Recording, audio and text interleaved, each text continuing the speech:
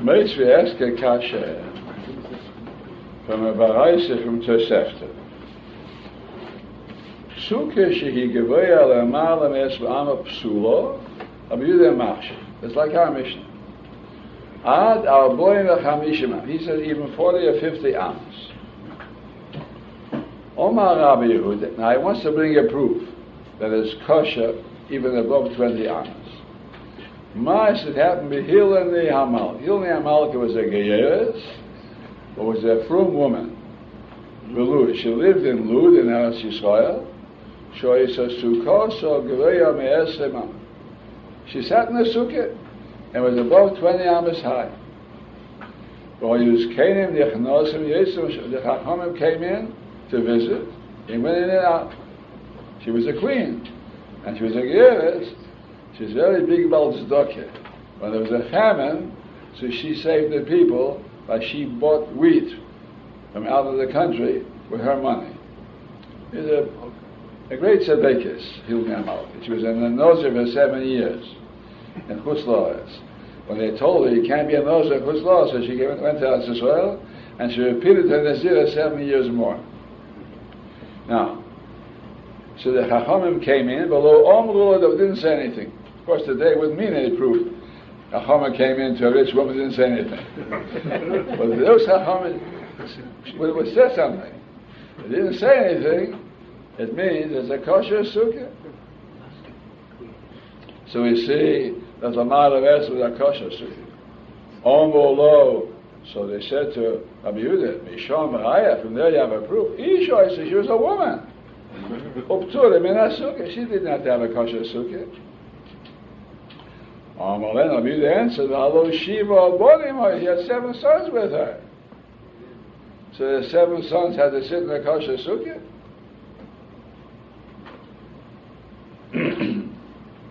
Right. And another kasha. Kol ma'aseh los el avir hachamim. She did only things according to hachamim. Hacham wouldn't tell her lechatchila make a sukkah higher than 20 amas. When she built this sukkah, you can be sure she brought in tanoim, and they told him workmen what to do. That's how he did the argument. Now, before we go on to bring out proofs from this baraisa, wants to explain some things about this baraisa. Lo malei lemisne. Why did he have to say in the baraisa, the oid, a second time? Kol ma'aseh lo sel avir hachamim. Isn't it good enough that she had sons there? That's a good argument. And for the Ma'orei come, this is what he said. If you want to say bonim tana, maybe little but children. Her sons were little children. Tanim pturim in sukkah, very little children, paturim in sukkah. She said it couldn't be very little children. Kiva and the yeshiva, he had 7 children. She didn't have all at once. So some of the children were already bigger. If it wasn't possible, the lohavi bihuchad, there wouldn't be among them at least one.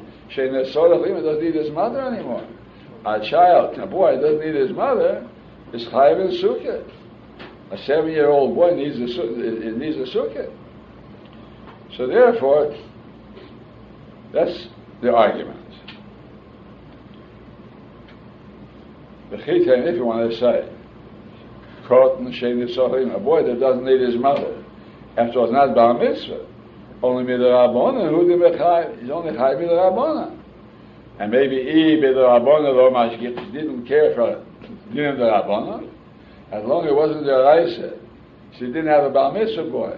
So maybe she wasn't so particular about it. He said, no, but she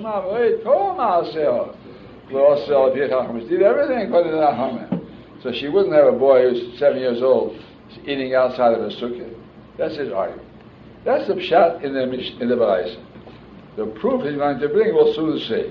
But that's first pshat in the baraisa, so say that. That's the baraisa, where we see a discussion between Rabbi Yehuda and Chachamim. If a sukkah above 20 amas is kosher. Now, this is right, Laman the Oman, according to the one that said at the top of this Oman. V'she'ein fanis magiyas l'schach machlekes is only when the walls don't go all the way up to the schach. So we'll say that was the story. in the case of Hilni Amalka.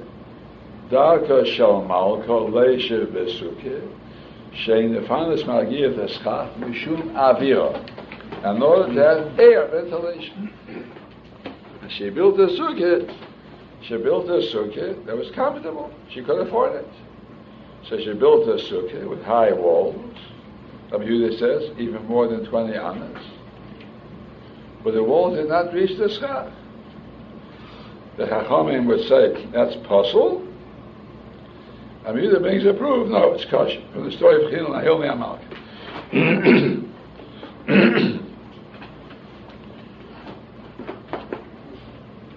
So therefore, according to that Mandoma, who said the Machlekes, if ein fanas magias l'schach, this is exactly the story that could happen in the case of Hilni Amalka.